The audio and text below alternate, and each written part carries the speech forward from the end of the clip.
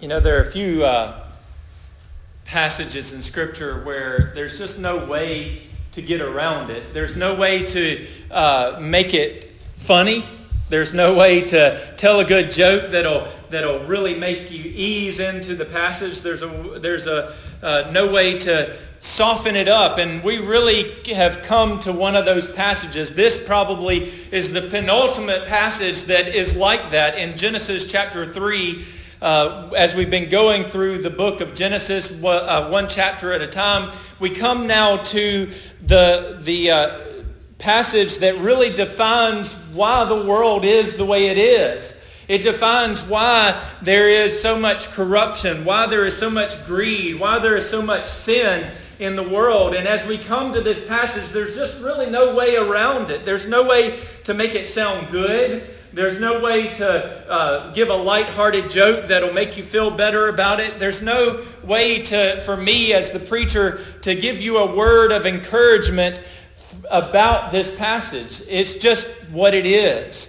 And so as I come to this text today, I have to first start by not really apologizing. I'm not trying to explain it away or apologize for what the Word of God says, but I'm trying to prepare you for the gravity. And I want you really to feel the gravity of the text that we're going to consider today. One of my favorite preachers, and is really any Baptist's favorite preacher, is Charles Spurgeon. And Charles Spurgeon said that the task of the preacher every Sunday is to either make their congregation angry with the Word of God or make the congregation angry with the preacher for preaching the Word of God. That is the two tasks of the preacher. And either you will do one or do the other. And I want to tell you, I really don't want you to be angry with me today. But if I have to, I will make you angry because you need to be angry about the situation that we find ourselves in the world in which we find ourselves living in. Because the world is not as it should be. And so I want to warn you today that I'm probably going to step on your toes. I mean to, okay? And so I don't want you to get up and run out when you hear something that might offend you. I want to tell you, please be patient. Please wait till the end. I promise you, the end is redemptive. The end is restorative. The end is everything that you know that Christ is. But it's going to take a little pain to get there. And we're going to have to persevere through it. And so if I say something that really gets on your nerves or sits on your particular issue that you have, wait. Wait for the end, because it's there that you'll find the redemption, the forgiveness, and the restoration that Jesus has in store for you. And there's really no other way around this passage than to read it all. And so we're going to read the entire chapter of Genesis chapter 3, and then I will pray for us and we'll get into the sermon. Genesis chapter 3, we're going to read verses 1 through 24 as we consider, as my Bible has it titled, just two words, the fall. So Genesis chapter 3, verses 1 through 24. God's word says, Now the serpent was more crafty than any other beast of the field that the Lord God had made. He said to the woman, Did God actually say, You shall not eat of any tree in the garden? And the woman said to the serpent, We may eat of the fruit of the trees in the garden, but God said, You shall not eat of the fruit of the tree that is in the midst of the garden, neither shall you touch it, lest you die.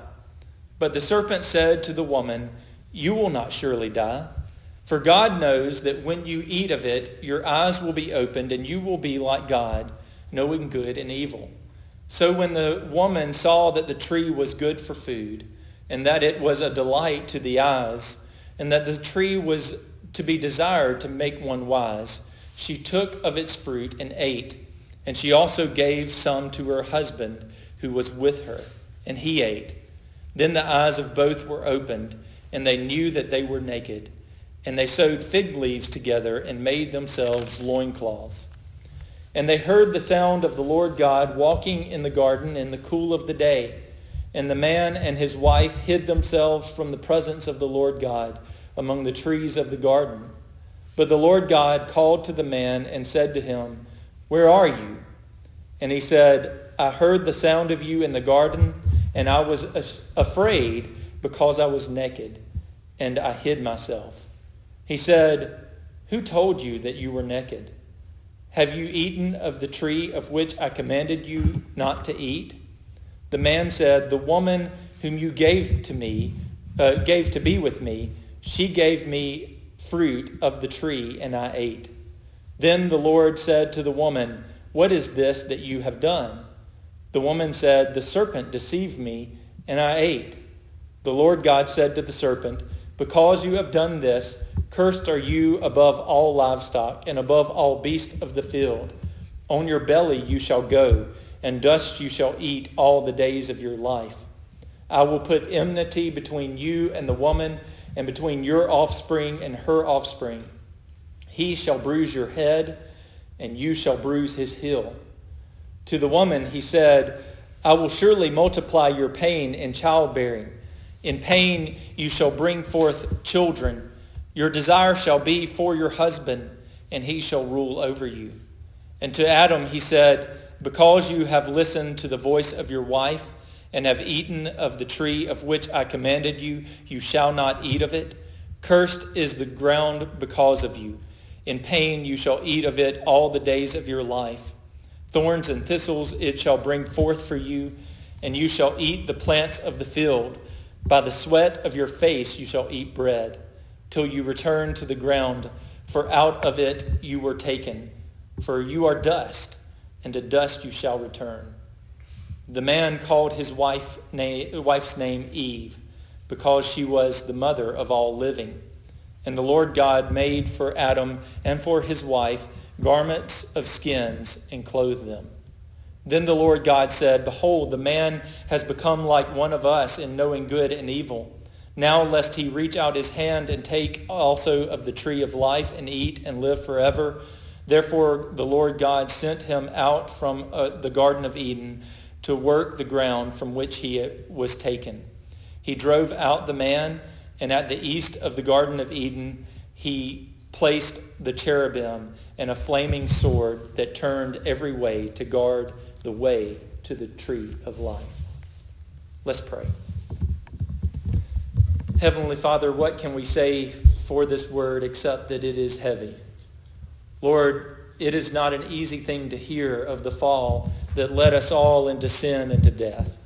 It is not an easy thing to accept that the reason we stand here today under the condemnation of sin, the reason that we are ashamed, the reason that we feel guilt, is ultimately because of one man and one woman's decision to go their own way, live life by their own terms, define things for what they would say them to be instead of what you would say them to be. Lord, we confess that we are just like them, though. That we fall into the same trap of saying that we would have things our own way. That we would live life by our own wisdom. That we would not seek what you say, but that rather we would seek our own terms. Father, forgive us. Lord, allow this word to speak to us. Although it may be heavy, although it may be difficult, allow it to reform us. Allow it to transform us into who we should be. Lord, may we rest in what you say about us, not what we want to say about ourselves. Father, forgive us, cleanse us through the washing of your word. Give me the words to say that might encourage and build up, and take away those words that would distract or lead astray. And may all these things be done for your glory and your honor. I pray these things in Christ's name. Amen. Well, if you've paid any attention to the news or to social media these past few weeks, you know that the past few weeks have been a dark time in our country. If you've noticed, both in the last 2 weeks particularly, both New York and Virginia have passed or attempted to pass legislation that would allow the abortion of a child up to the time of birth. In fact, when asked by the Speaker of the Virginia House of Representatives if the bill that this woman was proposing, this congresswoman was proposing, would allow a mother to abort her child after she had gone into full-term labor, the congresswoman that was sponsoring the bill responded by saying, "Yes, my bill would allow for that." Many Christians have watched in stunned horror as these bills have come up and received actually widespread support for the bills that have passed or been attempted to pass. For most Christians, we're always opposed to legislation that would support abortion, but these bills seem to have caught us by surprise. Abortion is such a heinous act at whatever stage of development. It really makes two victims out of one sin. The woman who considers abortion is caught in the decision of killing someone in order to hide her guilt and her shame, whether it's caused by a rape or an inconvenient situation or by a bad decision. She makes the decision to hide her guilt and her shame, and ultimately that does nothing but increase and exacerbate the guilt and the shame that she feels. Over and over, testimonies say that it really never does get rid of the guilt and the shame. Rather, it causes more. It heaps it on in droves. These efforts to make abortion more commonplace are just the latest in a long stream of changes, both culturally and legislatively, that seem to turn the natural order on its head. They seem to take what is wise and to declare it to be foolish. And they seem to take what is foolish and declare it to be wise. Yet while we can certainly look at this terrible development and say that it should not be so, and we can look at it and say that our culture is on a consistent slide downhill, rather, really, these are just indications of something broader in our culture. They're not the only problems with our culture. Really, they're not the worst problems with our culture. They're just the symptoms of a greater problem. And they're certainly not the most personal problem that we face in our culture today. You know, it was not so long ago that men may have still been addicted to pornography, but they had to hide their addiction by covering that addiction in a blacked out and sealed cover. But now pornography is considered commonplace, and characters like to joke about it on sitcoms. And even the President of the United States likes to get a picture made with the new porn star, or even get caught up in an affair with the latest porn star in Hollywood. Not too long ago, divorce was often a mark of shame for a man or a woman, even though the Bible in certain cases allows for divorce. And yet today, people celebrate not just the anniversary of their marriage on Facebook, but so often people celebrate the anniversary of their divorce on Facebook. It was not too long ago that cohabitation was a mark of shame and a reason for a preacher to refuse to perform a wedding. But now that same preacher might risk being run out of town on a rail for suggesting that a cohabiting couple ought to separate until they are married. These and many more sins that our culture smiles upon should produce within us a sense of guilt and shame. At one time they did, and I think even today they still do. But our culture has abolished guilt and shame. If your pregnancy brings you shame or causes inconvenience, then abort. If you struggle with your identity, then change it. If you don't like to be tied down in your marriage, get a, quote, no-fault divorce. If you don't want to make the commitment to marriage, you can have all the benefits of marriage without the commitment simply by living together. no shame, no guilt. Just do what seems right to you. But the effort to make ourselves into our own law is nothing new. Paul says in Romans chapter 1, verse 18 through 23, that the pagans of his day had done the very same thing. He says in Romans 1, 18 through 23, "For the wrath of God is revealed from heaven against all ungodliness and unrighteousness of men, who by their unrighteousness suppress the truth. For what can be known about God is plain to them, because God has shown it to them. For his invisible attributes, namely his eternal power and divine nature, have been clearly perceived ever since the creation of the world in the things that have been made, so they are without excuse. For although they knew God, they did not honor him as God or give thanks to him, but they became futile in their thinking, and their foolish hearts were darkened. Claiming to be wise, they became fools, and exchanged the glory of the immortal God for images resembling mortal man and birds and animals and creeping things." The pagans had taken God's wisdom and had exchanged it for a lie. And they had taken the image of God that was apparent in the creation and in other people that were around them, and they had exchanged it for images like birds and reptiles and creeping things. They had turned the worship of God into the worship of his creation. The Greeks believed that wisdom was inherited from an ancient king named Krops. The ancient Mesopotamians that surrounded the Israelites of Moses' day believed that wisdom was represented by an angel named Nera. Throughout the Old Testament and throughout the ancient world, pagans believed that one god or another held the keys to wisdom and to life. And all of these deities or these angels or these kings were symbolized by one consistent image.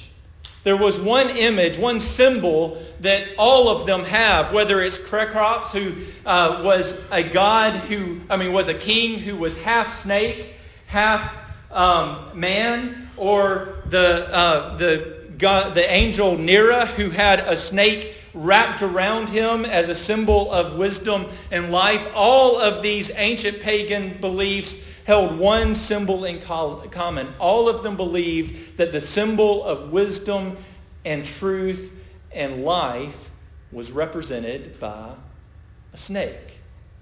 And all of them had different images that they would have for that representation of wisdom or of life. In fact, you've seen one of the symbols that is common among the Mesopotamians and the Greeks. Is one that you see every time you go into a doctor's office, every time you go into a pharmacy, every time you send your bill in to Blue Cross Blue Shield, you see the image of two snakes wrapped around a staff. That image is called a caduceus, and that image is two snakes wrapped around a tree of life. For the ancient pagans, they believed that the gods held the key to life and to wisdom, and that ultimately that source of life and wisdom was represented by the symbol of a snake.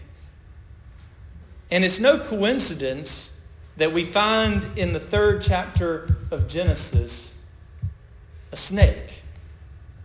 But this snake, although he comes to claim that he is bringing truth and life to the first man and woman, rather what he really brings is deception and death.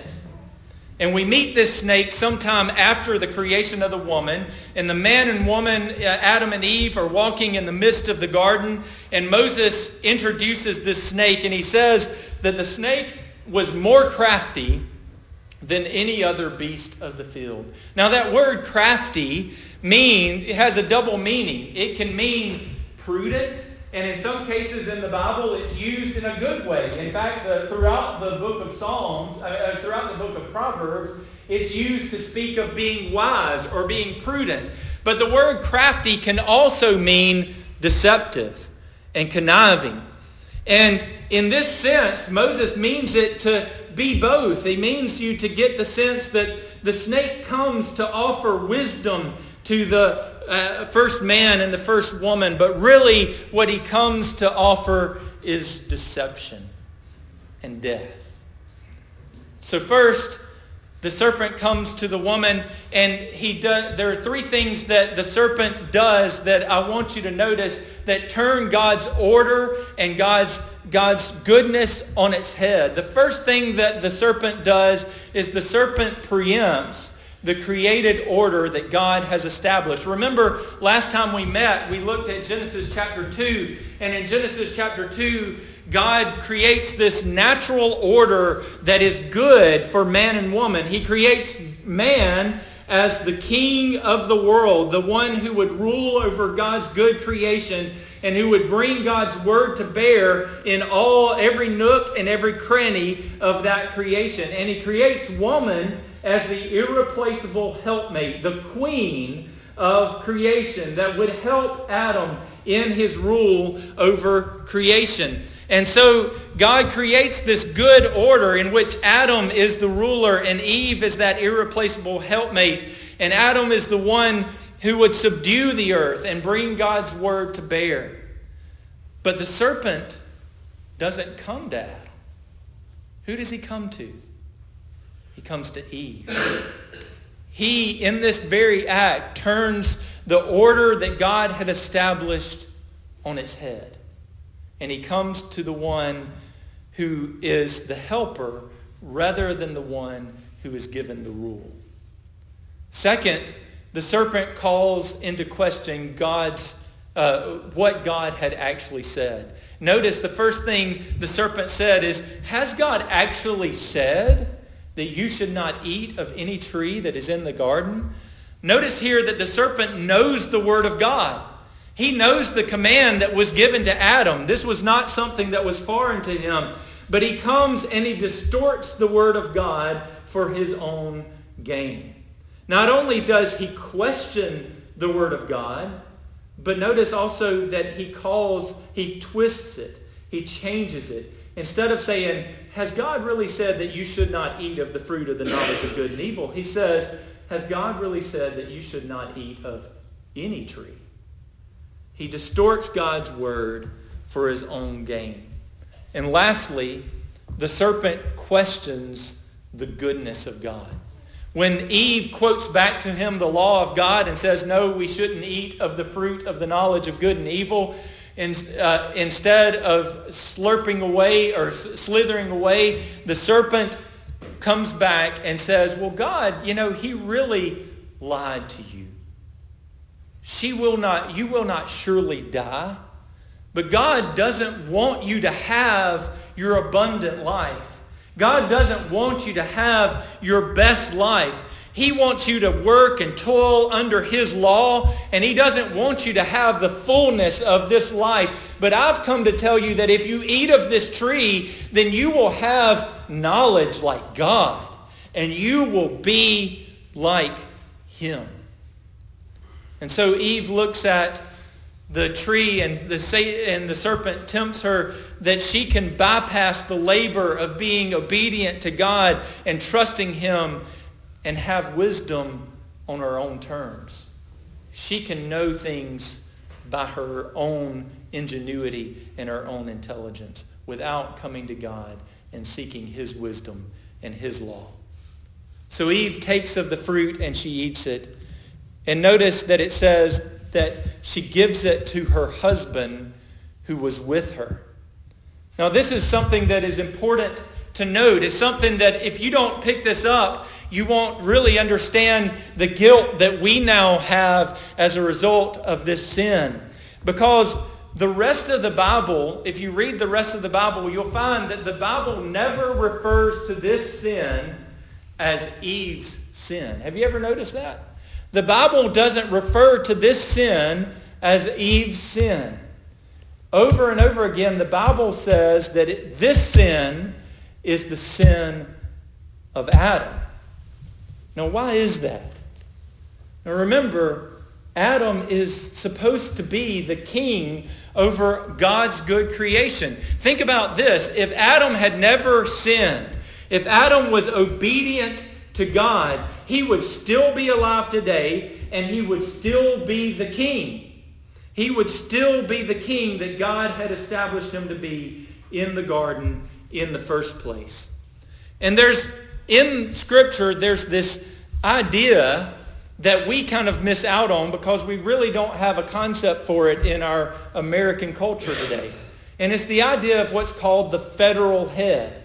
That in the Bible, you find throughout Scripture that people are blessed or they are cursed based on the obedience or disobedience of one man. I want you to think of a couple of examples. All of Israel is blessed because of Abraham. Have you ever thought about that? The blessing of Abraham extends to all of his descendants because of his faith. That's where the blessing comes from. There's a story also in the opposite side of that in the book of Joshua about a man named Achan who disobeyed the law of God, and as a result it says that they brought his wife and his children and his donkeys and his cattle and everything that the man had ever touched, and they stoned them all. Why? One man's disobedience led to the judgment of everything that he had ever touched. Not just that, but you think about the second commandment, not to commit idolatry. And the commandment says that the judgment of God would extend to the third and fourth generation of those who disobeyed that law. There is the idea that one man's sin brings about the condemnation of all of his descendants because of his guilt and his sin. So Adam represented all of humanity when he allowed the serpent to speak vile things to Eve. And Adam represented us all when he knowingly took of the fruit of the knowledge of good and evil and ate of it. And there was only one thing that the serpent promised that actually came to be true, though.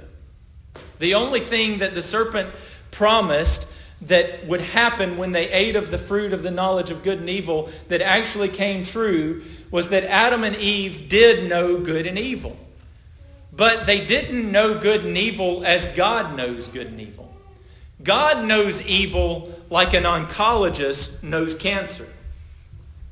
Adam and Eve, when they took of the fruit of the knowledge of good and evil, now knew evil like a cancer patient knows cancer. And so they were brought into shame. Notice it says in verse 7 that the first thing that happens to them after their eyes were opened and they could see is it said that they saw that they were naked and they were ashamed. Now what changed? It says before this sin, they were created naked and they were unashamed. And now that they have committed this sin, they are naked and ashamed. What changed? What changed is that they no longer valued God's good creation rightly.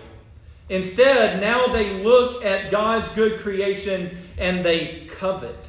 And they long for something more. Just like they long to have God's wisdom without God, now they long to have God's goodness without God. And so Adam looks at his wife, and instead of seeing a helper that is fit for him, he sees something that is wanting, something that is lacking.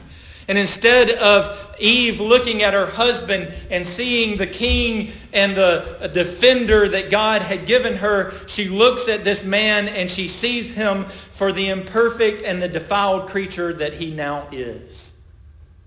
Now they are ashamed because of their sin. The second thing that this sin causes is this sin brought relational strife. Notice God finds them as he comes in the cool of the day, and after he confronts them about the fact that they know that they are naked and that they've been hiding from them, he gets them to confess that they have eaten of the tree of the knowledge of good and evil. And then he begins to pronounce curses on them. He pronounced curses on the serpent, and then he pronounces a curse on the woman. And we talked a lot about this curse last week. And I'll just say, you notice two things about this curse that God pronounces in verse 16. He says that she will have greater pains in childbearing, and that her desire will be for her husband. In other words, her desire will be to rule over her husband, but her husband will rule over her. In this curse, there is relational strife that is a consistent and constant reminder that sin has corrupted the very core of who we are. The very most basic relationships that we have been corrupted by the fall. And lastly, God pronounces two curses on Adam. First, he will toil for his food. The good garden that God had given him that produces all kinds of food and that he never had to work for is now hidden from him. And instead, when he works, his hands will be cut by thorns, and his hands will have to gain blisters and pain in working the ground. And he will fight for every kernel of corn that he ever gets to feed his family because of his sin. And not only that, but after toiling for a lifetime to gain every morsel of bread that he would have, God says he will die. Just as God had warned, he will become the dust that he has worked his whole life. From dust he was made, and to dust he shall return. But even in this miserable story, there are two glimpses of hope that we cannot miss. The first is found in verse 15. As God is pronouncing judgment on the serpent, he tells the serpent that he will crawl on his belly and that he will eat dust, which is a symbol of his shame, because it's a symbol of him losing his status in the counsel of God. He is cast out of God's counsel and now crawls on the ground as a show of his shame and his disdain before God. But then he says that I will put enmity between you and the woman, and between your seed and hers. And there's this promise about one seed, particularly of the woman. He will bruise your head, and you will bruise his heel. There's a promise in this, that God would bring about a seed of the woman who would crush the head of the serpent, who would turn back the curse that the serpent had brought. And the second ray of hope that we find in this passage is in verse 21. Very short verse. But it says that God took an animal and he killed that animal. And from the covering of that animal, he made a covering for the man and woman to hide their shame. I want you to recognize that the first death that ever occurred, the first death that ever occurred in the garden, was not the death of a man. The first death was a sacrifice that was given to cover our shame. Brothers and sisters, these may seem like small things, but there is great hope in this seed that was promised. With every new generation, there was a renewed hope that perhaps this man that was now a new part of God's creation would be the one who would reverse the curse. He would be the one who would crush the head of the serpent. And so when Eve has Cain, there is great hope that God would reverse the curse through this man, that this would be the one to crush the head of the serpent. But oh, does he fail miserably. We'll see that next time we meet. And then Abraham comes, and God promises that through Abraham all the world will be blessed. And yet Abraham is a man of so little faith, and he does such stupid stuff. And then David comes, and David is the king after God's own heart, and he's the one that is going to establish an everlasting kingdom that will know no end. And then he steals a man's wife, and he has that man killed. And we find that he's not the seed of the woman that would crush the head of the serpent. Over and over again, these men that have such great hope, such great potential, only show themselves to be corrupted by the same sin that Adam had.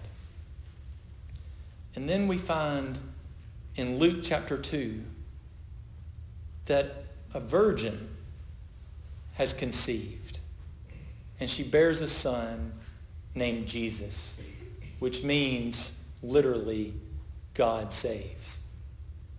And this seed of the woman is now here. But the seed of the woman doesn't conquer the serpent like we would think. He doesn't do things the way we would think he would do them. Instead of being born in a kingly palace where we would expect him to be, he is born in a stable with goats and oxen and sheep. Instead of rubbing elbows with the religious and political elite, he lives with the poor and dines with sinners and tax collectors. Instead of riding into Jerusalem on a white horse and defeating the Roman armies, he is betrayed by the Jews and judged to be guilty by Jew and Roman alike. And he is stripped, and he is beaten, and he is hung naked on a cross for all to mock and for all to gloat at and for all to judge. And he takes our shame. But he bore our guilt and our shame willingly. Because on the cross, he would once and for all put our guilt and our shame to death. Colossians chapter 2, verse 13 through 15 says, "And you who were dead in your trespasses and the uncircumcision of your flesh, God made alive together with him, having forgiven us all our trespasses by canceling the record of debt that stood against us with its legal demands. This he set aside, nailing it to the cross. He disarmed the rulers and authorities and put them to an open shame by triumphing over them in him." Brothers and sisters, Jesus is the better Adam. Adam was to rule as God's vice-regent. Adam was to obey the word of God and find his wisdom from God. And instead, he chose to find his wisdom in the things of this world. He exchanged the truth of God for a creeping serpent and plunged the whole of humanity into sin and death. But Jesus faced that same serpent in the wilderness in Matthew chapter 4. And Jesus, though he was hungry and tired, he would not turn away from God's will. When the serpent distorted God's word, Jesus rightly used it to rebuke him. When the serpent offered him power apart from God's way, Jesus chose the way of the cross as the path of power. And so Jesus became the source of life for all who would trust him. Paul puts it this way in Romans chapter 5, verse 15. He says, "But the free gift is not like the trespass. For if many died through one man's trespass, much more have the grace of God and the free gift by that grace of that one man, Jesus Christ, abounded for many." Friend, if you are seeking wisdom apart from God, that path ultimately leads to death. The world may entice you with earthly pleasures. Your friends may say that you owe it to yourself to deny your conscience and the Word of God and do what feels best for you. Some TV preacher may tell you that God really only wants what's best for you and only wants you to have your best life now. But they are all lies. Apart from faith in Christ, all of that worldly wisdom is dust. And all of it will fade away, just like you will fade away. Brothers and sisters, we have the power of this new life. Because we have been forgiven, we now can forgive others. In fact, that's exactly what Jesus says is the sign of a true and saving faith, that we forgive others. What did we pray in the Lord's Prayer? Forgive us our trespasses as we forgive those who have trespassed against us. The sign of the new kingdom, the sign of an abiding faith, is the fact that we now can forgive others.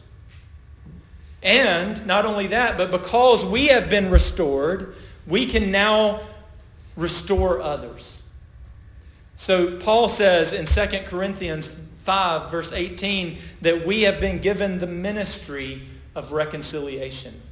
We can now go to the person that is hurting in their relationship. We can now go to the person who is hurting because of sin. We can now go to the person who believes who has believed their whole life that they are doing the right thing, only to find that their world is now falling apart. And we can say that I have reconciliation and forgiveness for you because of what Jesus has done. We can bring restoration and reconciliation and forgiveness to this world through the message of Jesus Christ. And not only that, but we can endure the shame of this world because we know Christ. We can fight for life even when no one else will. We can cherish the unborn. We can adopt orphans. We can care for the widow. We can feed the poor. We can love the loveless. We can even minister to the abortionist because God has forgiven and restored us. And brother and sister, you may be ashamed of your past. You may feel like Adam and Eve, naked before a holy God, because you know that your past is mired in sin and is something that you carry with you to this day. But hear me. That is not the end of your story. Jesus Christ has forgiven you and has given you new life if you trust in Him. And just as Paul said in Romans chapter 5, all who trust in Him are now under His headship. We're no longer under the condemnation of Adam, but we are now under the new life that Jesus has brought for us. He took our shame and our guilt to the cross, and He bore it for us. You no longer are defined by who you were. You are defined by who Jesus is. Let's pray. Gracious God, we thank you that we are not defined by Adam. We are defined by Jesus. Father, forgive us when we turn away from you. Forgive us when we seek our own wisdom. Forgive us when we seek to know the world's wisdom and seek to know the world's ways. Give us a sense of the importance of your word. May we ever be dependent on it. May we seek your wisdom in all that we do. I pray these things in Christ's name.